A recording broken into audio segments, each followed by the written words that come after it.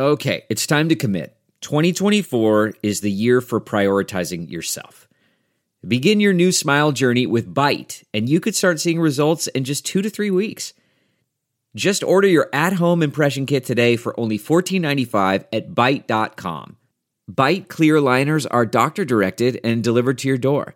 Treatment costs thousands less than braces, plus they offer financing options, accept eligible insurance, and you could pay with your HSA, FSA.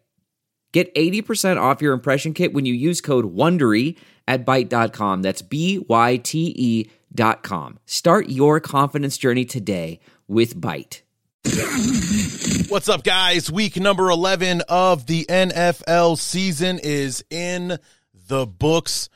What a crazy week of games it was. It wasn't as crazy as week 10 with the 6 time expiring field goals that changed the outcomes of the game there in the final moments last week. We had a couple of those this week, but an interesting slate of games. The Giants sweeping the Commanders, or completing the sweep. The Rams finishing the sweep on Seattle. The Bears pissing away a 12-point lead with 4 minutes to go in the game.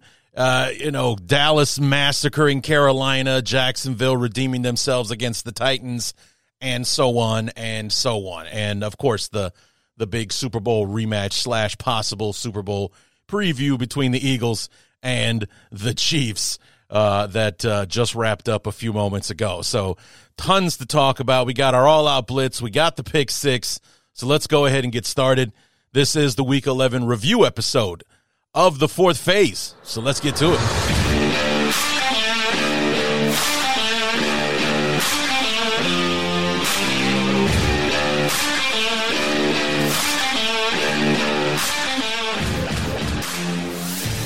Welcome to the fourth phase, presented by Bears Talk Underground and Sports Drink Media.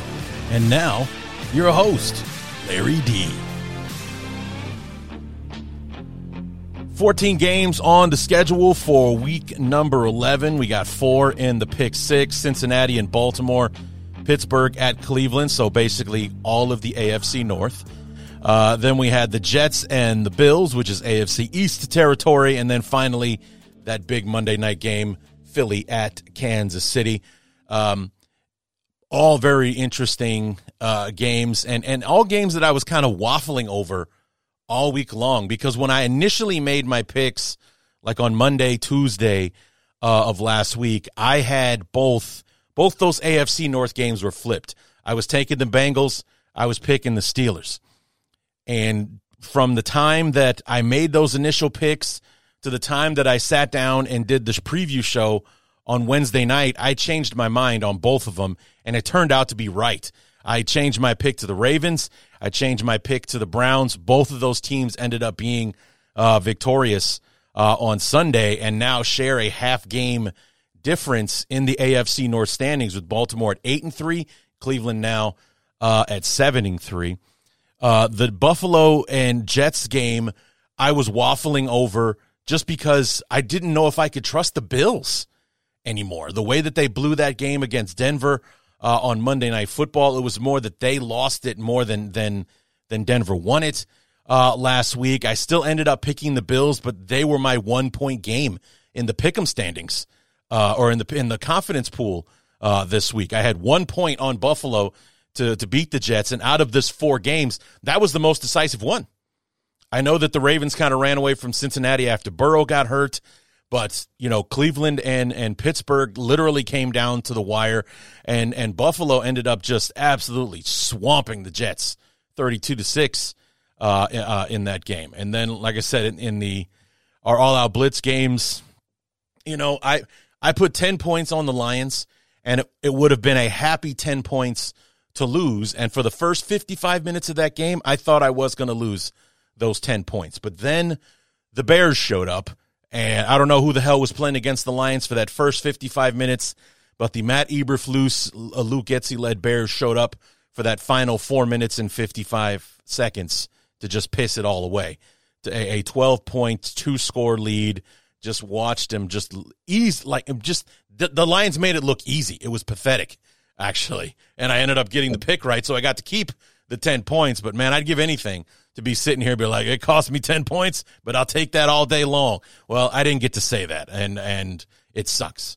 It does. So, overall, I did fairly well with my picks, and we'll talk more about that on Thursday with the preview episode. That will come out Thursday morning, and we will be talking about 3 Thursday games for Thanksgiving and a Black Friday game as well. So if you want to get my thoughts and my picks on those games, be sure to download the show when it's available Thursday morning, because kickoff is at 12:30 Eastern with the Packers and the Lions kicking things off on Thursday. But the release schedule for this week stays the same.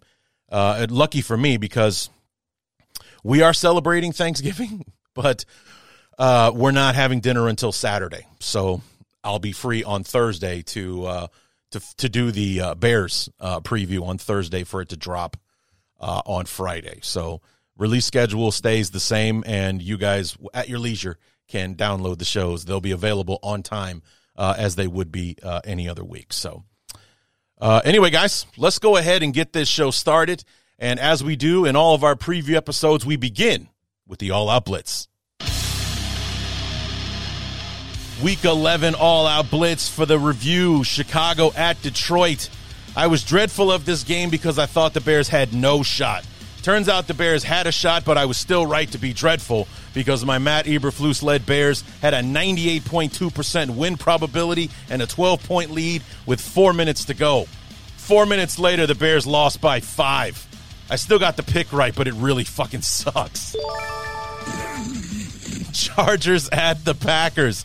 In an even back-and-forth game, Jordan Love hit Romeo Doubs for a 24-yard touchdown late in the fourth quarter to take the lead. Justin Herbert and the Chargers couldn't answer as they fall to 4-6 in their 23-20 loss to the Packers. Vegas at Miami. 3 Dolphins turnovers kept the Raiders in the game and gave them a chance to tie late. But Jalen Ramsey's interception of Raider quarterback Aiden O'Connell with 32 seconds to go sealed the win for Miami, 20-13. Giants at Commanders. Despite being sacked 9 times, Giants quarterback Tommy DeVito threw 3 touchdowns and had no turnovers. The Commanders turned the ball over 6 times, including Isaiah Simmons' pick 6 of Sam Howell, Howell's 3rd pick of the game, as the Giants completed the season sweep of the Commanders 31-19 in D.C. Dallas at Carolina. The Panthers fought the Cowboys tooth and nail, only being down 17-10 going in the fourth quarter. But the Cowboys won the fourth quarter 16-0, including Deron Bland's 4th pick 6 of the season to get Dallas the 33-10 win over the Panthers. Tennessee at Jacksonville. The Jags were embarrassed in their own building by the 49ers last week and needed to bounce back. The Jags were up 27-0 before Tennessee finally got on the board on their way to an easy 34-14 division win over the Titans. Arizona at Houston. C.J. Stroud suffered his first 3-interception game of his career on Sunday, but it was his 336 yards and 2 touchdowns that really counted as he led the Texans to a 21-16 win over the Cardinals. Tampa Bay at San Francisco. The 49ers are finally fully healthy and playing like world beaters again as Brock Purdy went 21 of 25 for 333 yards and 3 touchdowns as the Niners rolled the Buccaneers 27-14. Seattle at the Rams. Week 1, a poor second half caused the Seahawks to lose to the Rams to start off the year.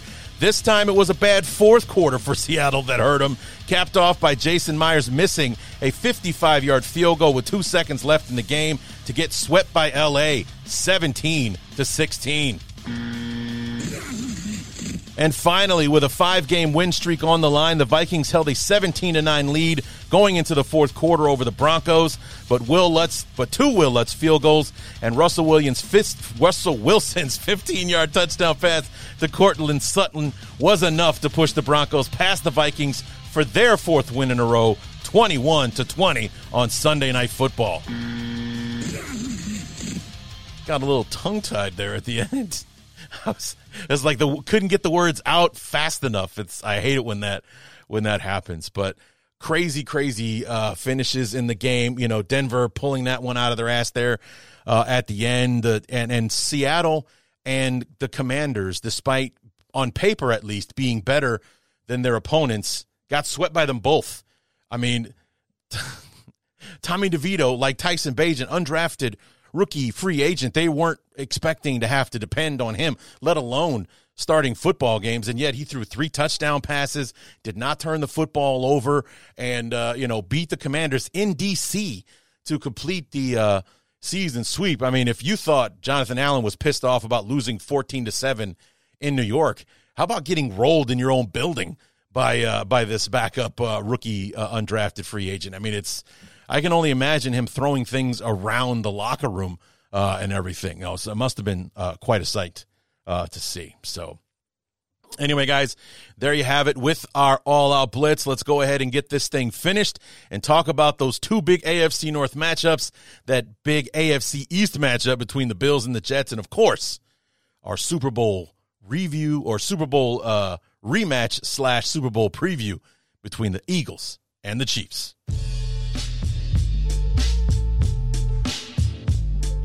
Pick 6 for week number 11 on the week 11 review episode of the 4th phase. We start on Thursday Night Football, Cincinnati at Baltimore. And we all know the big headline out of this one with Joe Burrow in the second quarter going down with a wrist. I mean, like it was like all he could do to hold the football in his hands. And the second he went into his throwing motion, he can no longer hold the ball. Shooting pains, the whole 9 yards. Turns out it was a torn wrist ligament or torn ligament in his wrist. He's done for the year. And while the Bengals were kind of struggling for relevancy, I mean, even in their own division, because there was a point like a week or two ago, if the season ended then, everybody in the AFC North makes the playoffs. And after Cincinnati losing last week and everything, they had fallen out of the playoff race. And and so they needed this game, not only to stay relevant in their own division, but to stay relevant in the playoff picture as well. So this was a big game. And they go into Baltimore. Baltimore's playing both teams coming off those surprising losses last week. You know, Cincinnati coming up short against Houston, Baltimore coming up short at the last moment to Cleveland, being two victims of those 6 last-second field goal wins last week. So both of them coming off a loss, both of them coming off losses they weren't expecting. I think the Ravens thought it was going to be a repeat performance of that 28-3 domination they had over Cleveland week 4. And, Cincinnati playing against a team that's only won 1 game on the road all season, and both of them coming away with losses in this one, and a very untimely loss for the Bengals, who are really playing their best football going into that Houston matchup. And maybe, just maybe, both of these teams got caught with their pants down looking forward to this matchup on Thursday night, because the Ravens and the Bengals, that's big time AFC North rivalry stuff right there. So maybe that's what it was. You know, knowing that they had this short window between this game and that one, maybe they were looking more forward to this game on Thursday than they were about the business at hand on last Sunday. But nonetheless, not only was it not a good time for the Bengals to go on a losing streak, having lost to Houston and then losing this past Thursday to the Bengals, but losing Joe Burrow, basically kind of ends their season for them. I hope that's not true, but I don't think that Ian Browning, who I didn't even know who their backup quarterback was going into this thing, found out the hard way on Thursday night. It's Ian Browning, who's I don't know if he was undrafted or if he was like a day 3 pick. I heard Al Michaels mention he was from Eastern Kentucky. No idea. I've heard of Eastern Kentucky, obviously, but I've still have no idea who he is. But apparently he's the backup quarterback and now the starter for the Cincinnati Bengals, unless they figure out between now and next Sunday finding a better option. Unfortunately, guys like Carson Wentz and Joe Flacco are off the board. Joe Flacco just signed with the Browns practice squad, and Carson Wentz signed with the Rams last week. So, I don't know who else would be out there that would be available that would be, would be able to step in and be that veteran presence and help the Bengals along other than, Ian Browning, our backup quarterback who's been with us all season and knows the system. You just got to get him out there and get him some reps. So interesting future ahead for the Bengals, who were oddly in last place going into the game and might be playing like a last place team for the rest of the season without Joe Burrow. It's unfortunate, especially I really like the Bengals. I think they're like probably one of my favorite teams in the league. Just something I've always been a big fan of Burrow since that 2019 season at LSU. Been a huge fan. And to watch him come in and just quickly turn around the Bengals in year 2, he goes to the Super Bowl. They should have gone last year again instead of the Chiefs, and really thought they'd be able to do it again this year. And they got off to that slow start, which is kind of like their thing now. They went on that 4-game winning streak, lost that heartbreaker to Houston last week. But like I said at the beginning of the show, at the start of this week, I had was picking Cincinnati to beat the Ravens. Like I thought they'd pull it off. But for some reason, just like, for some reason, I'm really actually feeling the Ravens in this one. So I changed my pick at the last minute to the Ravens, and boy, did that turn out to be some sage advice to myself. I mean, I didn't bet big on any of these games in the pick six this week. Baltimore, I had 4 points on them. I think I had maybe 4 or like 3 or 4 on Cleveland. I had 1 on Buffalo, as I stated before, and I think I put 5 on Philly. So I wasn't betting heavy on any of these games, and turns out that was a mistake as far as the Buffalo and Jets game was concerned. But the ironic part of Joe Burrow going down is that his final throw for 2023 was a touchdown that actually gave the Bengals the lead in the second quarter. It was a short touchdown throw to Joe Mixon in the flat, and you can actually see. I rewatched the highlights today that you could see as soon as he throws that ball, he doubles over. You see him bend over, and you see him kind of like shaking out that hand and everything. And obviously later on when the Ravens are on the field, I was watching the game. You could see him. He tries to go through the throwing motion, instantly drops the ball. You see the pain in his face. He was done, and he was pissed about it too. And but unsurprisingly, it was all downhill for Cincinnati after Burrow went down, and they were already playing. They were already shorthanded on offense. Without T. Higgins, they didn't have Sam Hubbard on defense, so they were missing part of their pass rush. And before the quarter was over, before the second quarter was over, the Ravens had scored 2 more times to make it 21-10 at the half, and it was just kind of like open season after that.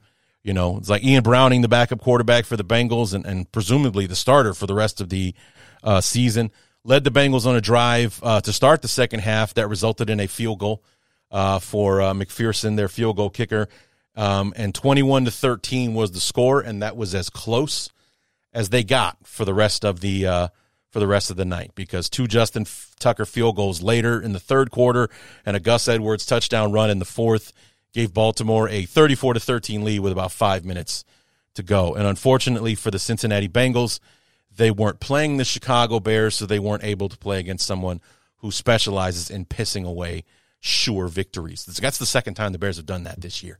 Because remember, they were up 28-14 going into the fourth quarter against the Broncos. They lost that game 31-28. They were up 26-14 with 4 minutes and 15 seconds to go in the game. 4 minutes and 15 seconds later, the Bears lost by 5 points, 31-26. Welcome to hell, Jesus Christ. But since he did add a garbage time touchdown to complete the scoring with about 1:12 to go in the game, Browning hit, I think it was Tyler Boyd, for the touchdown, made it 34-20. Ravens take the win over the Bengals. Glad I switched my pick. Wouldn't have lost many points if I had gotten it wrong, but I did change the pick right before I recorded the episode on Wednesday night to do the preview, and thankfully turned out to be a good one for me.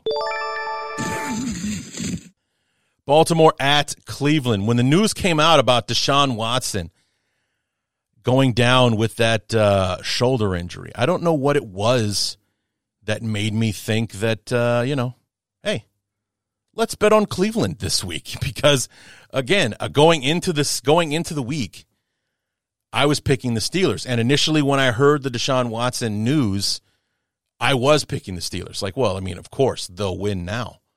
Because it's, and initially I thought it was P.J. Walker. But not only, and what's funny was I did change my mind when I heard that Stefanski was going with DTR instead of P.J. Walker. And not because I thought DTR was better, but the way that they explained why it was DTR was so bad against the Titans in week 3 or 4, whenever it was they lost to Tennessee. I was like, okay, so we'll take that Cleveland defense and a prepared DTR, because what happened was DTR found out that he was playing 3 hours before the kickoff on Sunday morning. So he's like literally at the team facility grabbing breakfast and finds out, oh yeah, you know how you've been holding a clipboard and running scout team offense this week? You're actually going to be running with the big boys against the Tennessee Titans in about, 3 hours. So you might want to put your eggs down and go read your playbook because you're playing today. I mean, yeah, no wonder he actually looked like a 5th-round rookie quarterback as opposed to the second-best quarterback on the team like he did in the preseason. It's because of how well he played in the preseason that the Browns felt comfortable in trading Josh Dobbs to the Arizona Cardinals. They're like, yeah, we got our backup quarterback. DTR's the guy, so we can afford to lose Josh Dobbs. We'll take that extra pick that Arizona sends over. And, here he is on less than 3 hours' notice playing against the Tennessee Titans when he thought he was in for another day of wearing a baseball cap and carrying the clipboard. And it makes sense that because he didn't have any preparation, because second-string quarterbacks get almost none of the reps in practice, or no meaningful ones anyway. But he would have a full week of practice, and that was something that Stefanski said, was that I wanted him to know this week. I wanted him to have the whole week knowing he was the starter. So it wasn't going to be that he and P.J. Walker were going to fight for the role in practice throughout the week. He made a decision. I'm going with DTR. He's going to be our starter this week. Boom. That's it. He's the guy. And I'm not saying, he didn't come out and exactly light up the world or anything, but I got to think that it had some kind of advantage, for DTR and probably a morale boost to know that he had the confidence of the coaching staff that they're making the decision now. Before we even take the practice field for the first time this week on Wednesday, I'm the starter, unquestioned. So barring any kind of disaster where he hurts himself or anything like that, he's going to be taking the snaps when they play the Steelers on Sunday. And for whatever reason, Stefanski's confidence in DTR and, knowing the story, the full context of why things went sideways for him against Tennessee, suddenly I wanted to take a chance on the Browns. Because as I told you guys, it's like I didn't go heavy on any of these games in the pick six. I mean, or excuse me, this is the pick six. I didn't go heavy on any of these games. Let me take one quick look at my picks again. Yeah, 4 on Baltimore and Cincinnati, 2 on Cleveland and Pittsburgh. So 2 points. 1 on Buffalo and New York, and then 5 on Philly and Kansas City. So I mean, it's just. Yeah, I didn't bet, 5 and 2 is 7, plus 1 is 8, plus 4, 12 points spread throughout the 4 games in the pick six this week. So I had an average score of 3 on each game because, I'm silly with the math like that. But so the game comes, and because it was the offense, and actually the other reason was the Steeler offense has been like the big storyline for the Steelers all week long, and not for any good reason whatsoever. Matt Canada is easily the most hated man in Pittsburgh. He, of course, is their offensive coordinator. Kenny Pickett, 13 touchdowns, 13 interceptions over the first 9 weeks, or the first 9 games of the season. It made me think that because Pittsburgh wasn't going to come in and score 50 points, that, especially against that defense, the anemic Pittsburgh offense, the dominant Cleveland defense, so long as DTR could avoid mistakes, because he threw 3 interceptions like in the first half against Tennessee. They practically gave that football game away because he wasn't prepared. And I thought, giving that the defense, the difference in the first game in week 2 was that the offense gave up 2 touchdowns to the defense in that game. Cleveland lost that game like 26-22, but 14 of those 26 came from the Steelers. There was a pick 6 interception. Deshaun Watson threw a pick 6, and it was a strip sack. TJ Watt ran one in for a touchdown that took the lead. Cleveland was still winning despite all of that until TJ Watt ran that in the scoop and score for the touchdown. So the combination of Pittsburgh's weak offense, Cleveland's powerhouse defense worked out this week, despite the fact that we were in for a ho-hum defensive battle, because the Steelers are actually pretty good on defense as well. And DTR did throw an interception, but it was more of a pass was deflected, flew up into the air, Steelers came down with it type thing, as opposed to a bad throw like he had against the Titans. So the only productive member of the Pittsburgh offense was running back Jaylen Warren, who had 129 yards on only 9 carries and a touchdown, which came on a 74-yard run that looked like he was shot out of a cannon. When it happened early in the second half. Like I said, boom, just out of the gate, like nobody ever laid a finger on him. He runs through the hole, cradles the sidelines, cuts across the field. Nobody ever laid a finger on him. And by the way, for those of you who watch Good Morning Football, spoiler alert, Jaylen Warren is going to win the Angry Runs trophy this week. The scepter's going to Pittsburgh, because there was a run in this game in the second half where he literally shot-putted a defensive back for the Cleveland Browns into the turf. It was reminiscent of Derrick Henry shot-putting, what was his name? It was the defensive back for the Bills, Josh something. Just absolutely pushed him like 5 yards down the field. Well, Warren didn't push him 5 yards down the field. He pushed him 5 yards into the earth when he stiff-armed him on that one play. So, spoiler alert, he's coming away with the Angry Run scepter. I don't care that I haven't really seen anybody else who might be worthy of it. No way anybody topped that this week. No way. No way he did. But, his touchdown run in the third quarter made it 10-7, because Cleveland was up 10-0 at the up 10-0 at the half, and it was tied at 10 with 1:18 to go. And DTR led the Browns on a 9-play, 41-yard drive to set up a Dustin Hopkins field goal attempt, and Hopkins nailed the game-winning kick from 34 yards out to give the Browns a 13-10 win. And you can tell this has kind of been a whirlwind experience for DTR, because it showed him on the sidelines after the ball went through the uprights. There was still 2 seconds left in the game.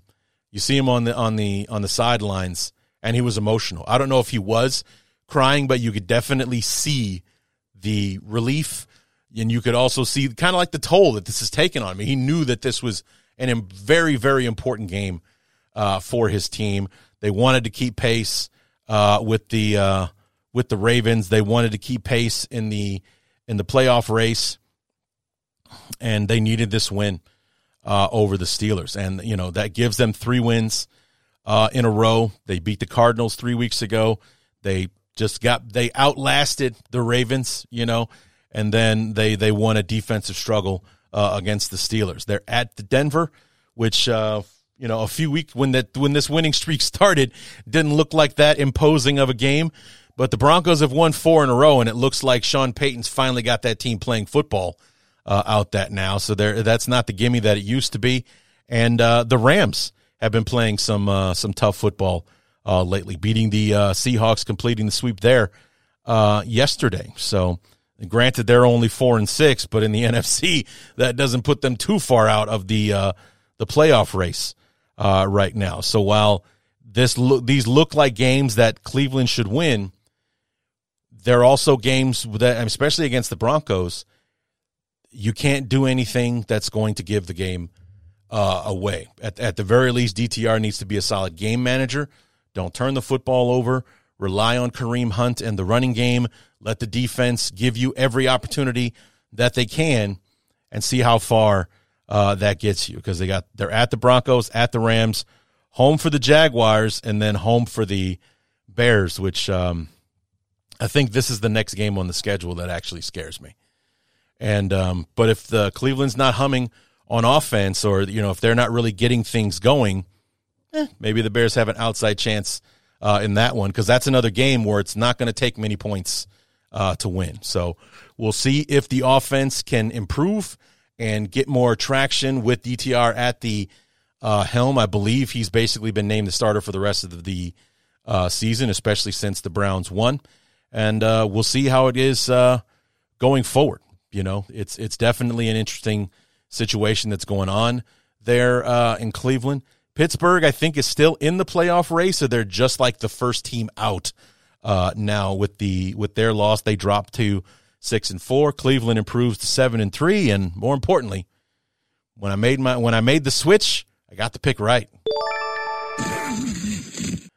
New York Jets at Buffalo, and as I told you guys earlier, I was kind of waffling on this game, not because I thought the Jets would just come in and dominate or anything like that, but I was more concerned, for a team that looked as potent as it ever did in the first 4 weeks of the season, especially when in week 4, when the Dolphins visited, they ran the Dolphins, who just scored 70 points against the Broncos last week, barely scored 20 points, and they lost by 28 because the Bills just absolutely ran them out of the stadium, 48-20.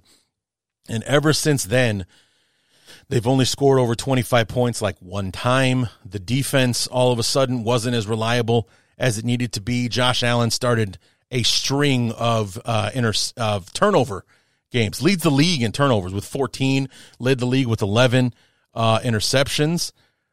And he threw another one in this one. I guess maybe I missed it. Oh, you know what? It's statistically, the streak is alive, but it was a kind of Hail Mary at the end of the first half. So it wasn't one of those, this killed another drive, or that's why this game is close because Josh Allen keeps turning over the football. So technically, that statistic is still running. He's thrown 8 interceptions in the last 7 weeks, but this wasn't, the context is more important here. And it's more important to make it known Josh Allen didn't throw an interception. He basically arm punted at the end of the half against the Jets, and that's where that one interception came from. Otherwise, he was 20 of 32, 275, 3 touchdowns in this game, and it wasn't a contest. It wasn't. And you kind of got a sense that this was going to be a bad day from jump for the Jets when week 1 hero Xavier Gibson, who ran the punt back to get that walk-off TD in overtime over the Bills, fumbles the ball in the opening kickoff, gets wrapped up, and the first guy that lays a hand on him fumbles the football. Now, the Bills only got a field goal out of it, but it kind of felt like an omen. It really kind of felt like, oh, man, here we go again kind of thing. And per the usual, that Jets defense, man, they could. It really does make you wonder what kind of spot this team would be in if Aaron Rodgers if he didn't get hurt, if he was healthy. And it's also kind of getting to the point, we talked about this in the preview, where it's getting to the point where it's not going to be worth it for Rodgers to come back. Maybe if the Jets were in the NFC and it wouldn't take much to, kind of close the gap and get into the playoffs, but they're in the AFC, and they've got teams with 500 and winning records that are out of the playoffs right now. So losing this game puts them at 4-6, and they got the Dolphins on Friday. I don't imagine that's going to go well. And, like I said, this thing can really, really start to snowball, especially since I read earlier this week that Christmas Eve would be like the target date for Aaron Rodgers. Let's take a quick look at the Jets' schedule right now. So they got the Dolphins this Friday, so let's just call that a loss and say they're 4-7. Home for the Falcons, home for the Texans. Let's say they split those. So they're 5-8 before they play the Dolphins again in Miami this time. And then Christmas Eve is home for the Commanders. They could be 5-9. If they're 5-9, I don't see Aaron Rodgers coming back. Honestly, I don't see the point. Why would you risk him coming back so quickly from an injury that take people almost a full year to come back from? And, Cam Akers came back from this injury in a very similar window, but Cam Akers is like 15 years younger than Aaron Rodgers, so that made more sense. Rodgers is 39 years old. If he hasn't turned, I think either he has turned 40, he turns 40 in the offseason, one of the two. To come back that fast, to play for a team that's assured a losing record, because you're 5-9, you're going to have a losing record no matter what. If they're 5-9, they're not making the playoffs. There's no reason for Rodgers to come back. But we'll have to see. Maybe that defense will surprise us all and start scoring touchdowns on their own. Like I definitely think they could beat the Falcons. Not so sure about the Texans. Texans, C.J. Stroud would have to play like he did against the Cardinals and throw 3 interceptions, and keep giving the ball back to the Jets. But I don't see them winning that game. I don't see them winning on the road at the Dolphins. So going into that Commander game, 5-9 with 3 games left against the Commanders, the Browns, and the Patriots. And not for nothing, the Patriots are dumpster fire right now, but they're really good on defense. And that's never mind the Browns. I mean, Myles Garrett and everything. The Commanders sacked the Giants 9 times yesterday. So the last 3 games that Rodgers would be coming in for, he'd be facing defenses that know how to get to the quarterback. No way. There's no way. So unless the Jets go on a winning streak and win these next 4 games, that game on Christmas Eve, well, Aaron Rodgers, he won't play. There's just, if they're not winning, there's no reason for him to be there, or at least to risk it anyway. So sorry about the tangent, but the rest of the first half, that Jets defense was really keeping them in it, only giving field goals. The Bills are only up 9-0. In the second quarter, and then it starts to happen. Zach Wilson throws an interception to the newly acquired Rasul Douglas, giving the ball back to Buffalo at the Jets' 24-yard line. 6 plays later, Dennis Allen. What the hell am I talking about? Josh Allen finds James Cook for a 5-yard touchdown run, makes it 16-0. And I really love how the Jets responded from this.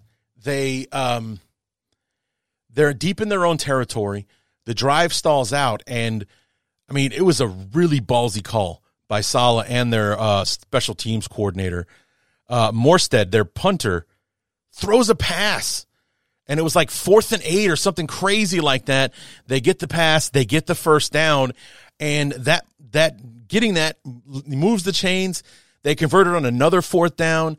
Breece Hall scores on a 9-yard touchdown run to make it 16-6. At the half, and that's when Allen threw that Hail Mary interception. But in the second half, in the third quarter, that's where things really kind of fell apart for the Jets because, not only did the Bills start to pile on, but they were doing it in ways that could be very demoralizing because Josh Allen threw 2 touchdown passes, but he didn't throw a 45-yard pass to so-and-so in the end zone or anything like that. He threw 2 shorter passes that both runners just kept going and moved their way down the field. Like the first one, Ty Johnson, running back out of the backfield on 4th and 1, catches the pass for about a 3-yard gain, but keeps going, hugs the sidelines, runs right up the side, kept on going. Boom, he's in the end zone for a 28-yard touchdown. That made it 23-6, or was it 22-6? Because they missed the extra point on one of these plays. And then on the very next Bills drive, Josh Allen hits Khalil Shakir for what should have been a 25, maybe 30-yard catch, but instead, yards after catch, he starts weaving his way through the Jets secondary. And next thing you know, it's an 81-yard touchdown, and it's now 29-6. And on the very next drive, Zach Wilson got himself sacked for what was the 5th time in the game and was benched. And not only was he benched for the game, it was announced today on Monday, he's done. He is done. Tim Boyle, the backup quarterback for the Jets, is going to be the starter going forward.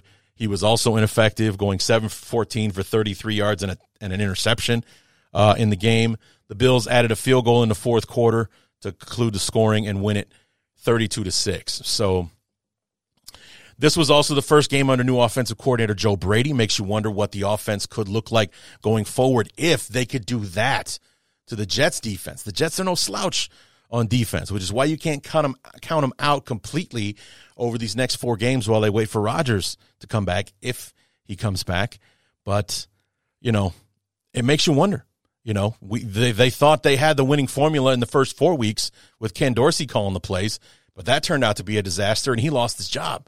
So we'll see what happens going forward with Joe Brady and the offense, and see what they have coming up ahead of them. Yeah, this is why they needed this win. I remember talking about this. They lost that game to the Bengals. Then they needed that win against the Broncos last week, and they blew it. They get this win over the Jets because they're at Philly, at Kansas City, home for the Cowboys. And then, they have the Chargers, the Patriots, and the Dolphins. But these next 3 games, are you kidding me? At the Eagles, at Kansas City, home for the Cowboys. They're going to need that offensive magic they had yesterday against the Jets. They are absolutely going to need it if they want to have a shot in any of these games. Because, the Cowboys they're good on defense. They're explosive on offense, but something about them in big game situations, you can't really trust them. But the Eagles and the Chiefs, they just all find different ways, and that's what makes them great teams. So the Bills have an interesting 3 weeks from, right now. They are, 6-5.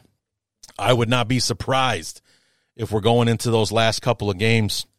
In that game against the Chargers, if we're talking about the 6-8 Bills who are just trying to salvage the season kind of thing, because I don't think there's no way the Bills are going to be favored in any of those games. Not a single one. So, yeah. But, even though I only put 1 point on it, I picked the Bills, and I nailed that pick.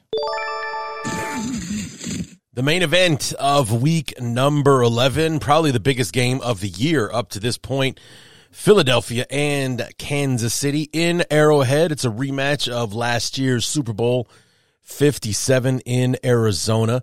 A lot of people think it's very possible these two teams can meet again in Las Vegas this year. Currently both the top seed in their conference coming into the game. We had some rainy conditions in Arrowhead, may or may not have affected the outcome of the game. The Chiefs did have a problem with drops throughout the game. Didn't really see that bother Philadelphia as much, but it was far more apparent with the Chiefs. It wasn't nearly as bad as the Detroit game, week 1, where it seemed like every single drop absolutely murdered the Chiefs, or you could look back to those drops as the reason why they, lost that game to Detroit. But drops did definitely affect the outcome of the game.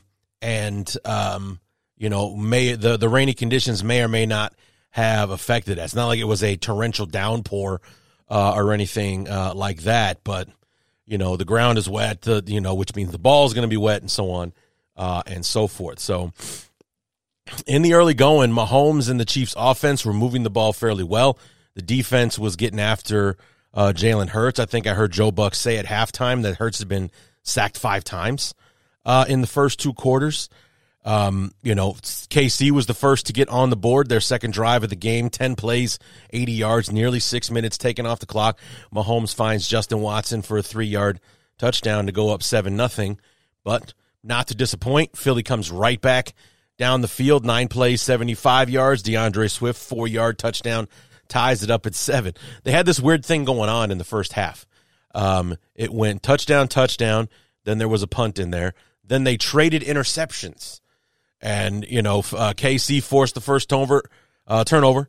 Ladarius Sneed picked off Hurts early in the second quarter, but after making it look like the Chiefs were going to make Philly pay for that interception, Mahomes put a little too much float on a pass intended for Justin Watson, and it got picked off in the end zone by Kevin Byard, who's looking like a pretty good trade from the Titans a few weeks ago, and turned the Chiefs away with 0 points on that promising looking drive. And that wasn't the only time that happened to Kansas City. It happened again later on in the fourth quarter that they were deep in Philly territory.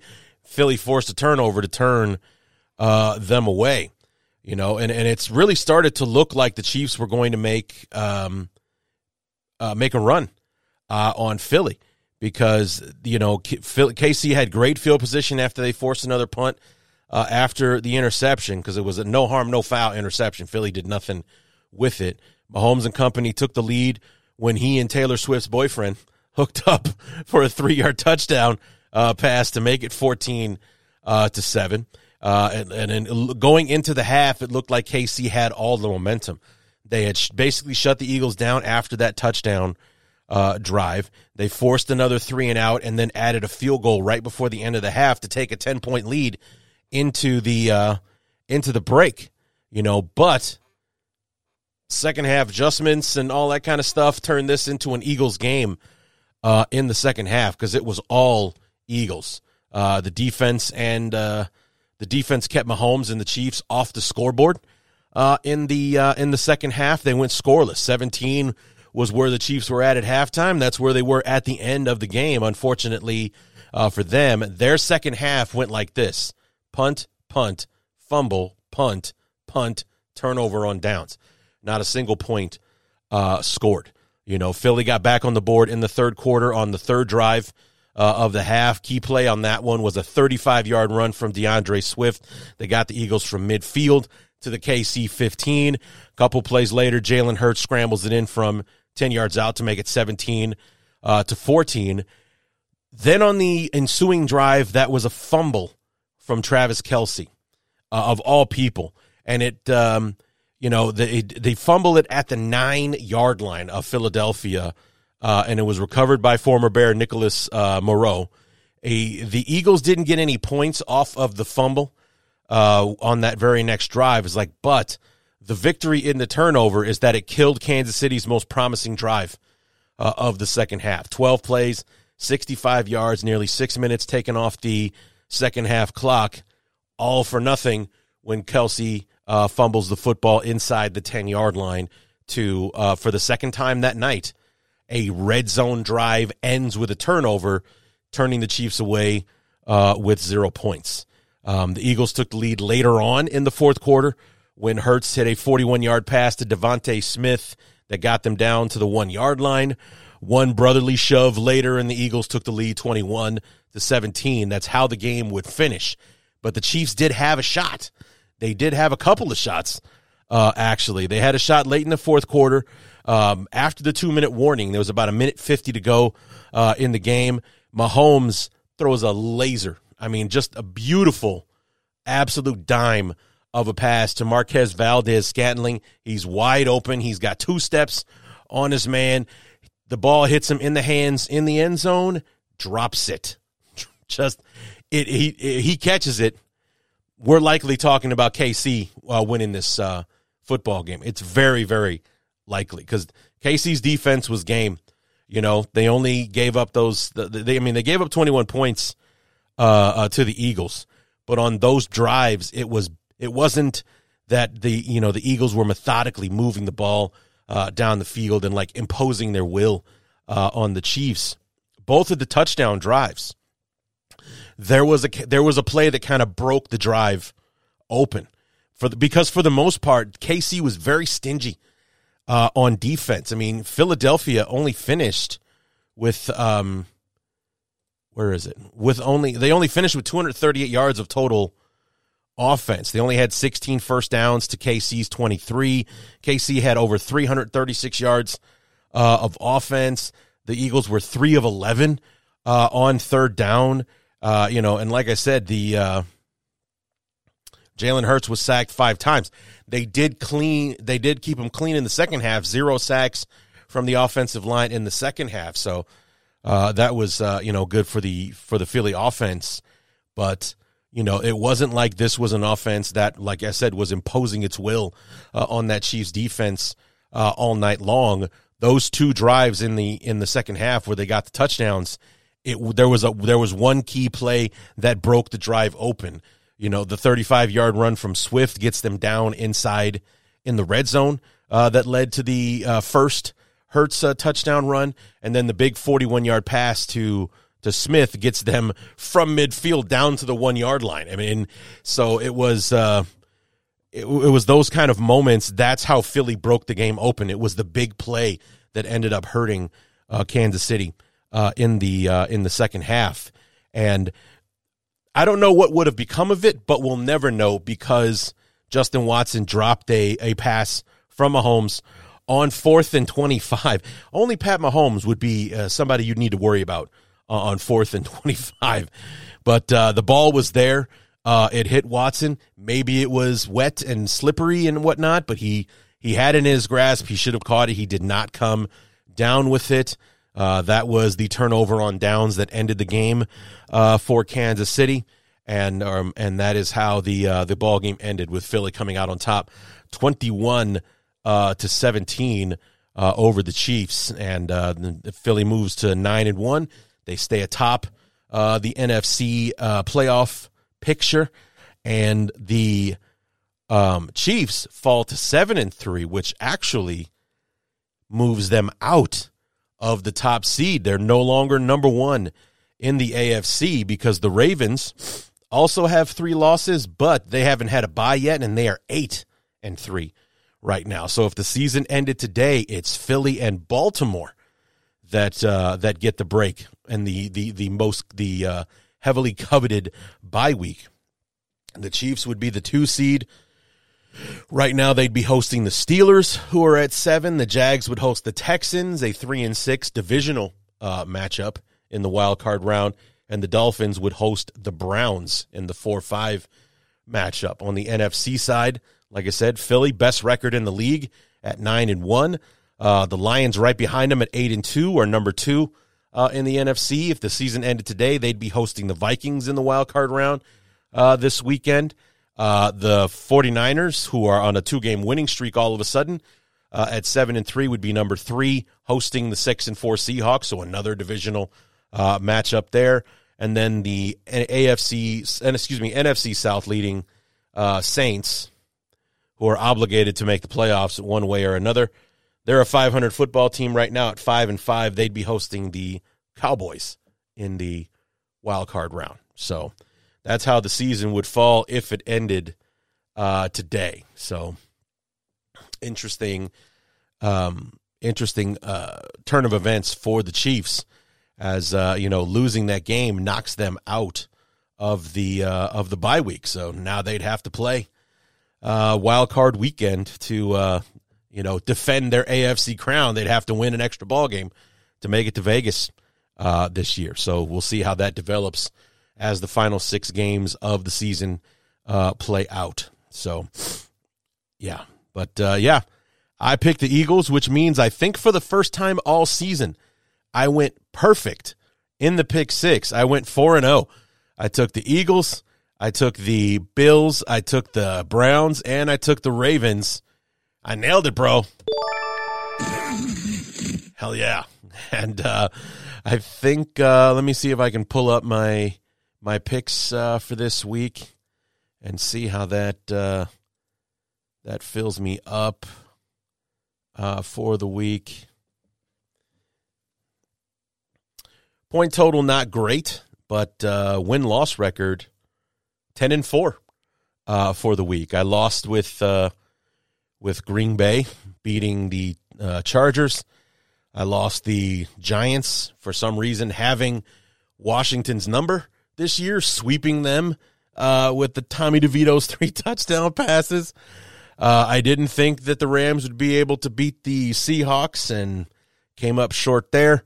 And I certainly didn't think that Minnesota would lose to Denver. So those are my 4 losses this week 80 points on a 10-4 record this week. So we'll take a look on Thursday to see where that puts me for the season, and see where I'm at in the standings come Thursday. So that's all we got. There's your pick six, and that's going to close out the Week 11 review episode of the fourth phase. Come back on Thursday. The holiday will not affect the release schedule for this week. The fourth phase preview episode for Week 12 will drop on Thursday morning, so give you a little something to listen to while the turkey and the food is making the house smell good. Maybe get the show in before the Packers and Lions kick it off on Thursday morning, essentially.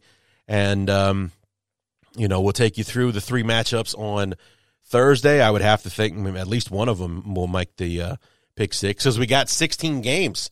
Nobody's got to bye in Week 12, so we're back to an actual 6-game pick six for week number 12. And so everybody's playing this weekend. So we got 3 games on Thanksgiving. We got a Black Friday game, and then we got 11 games on Sunday. And then, of course, I'm going to the Kiss concert on Monday night while the Bears play the Vikings on Monday Night Football. God damn it. So, yeah. So come back on Thursday. We'll preview all 16 matchups for week number 12. And until then, my name is Larry D. This has been the fourth phase, and we will see you next time.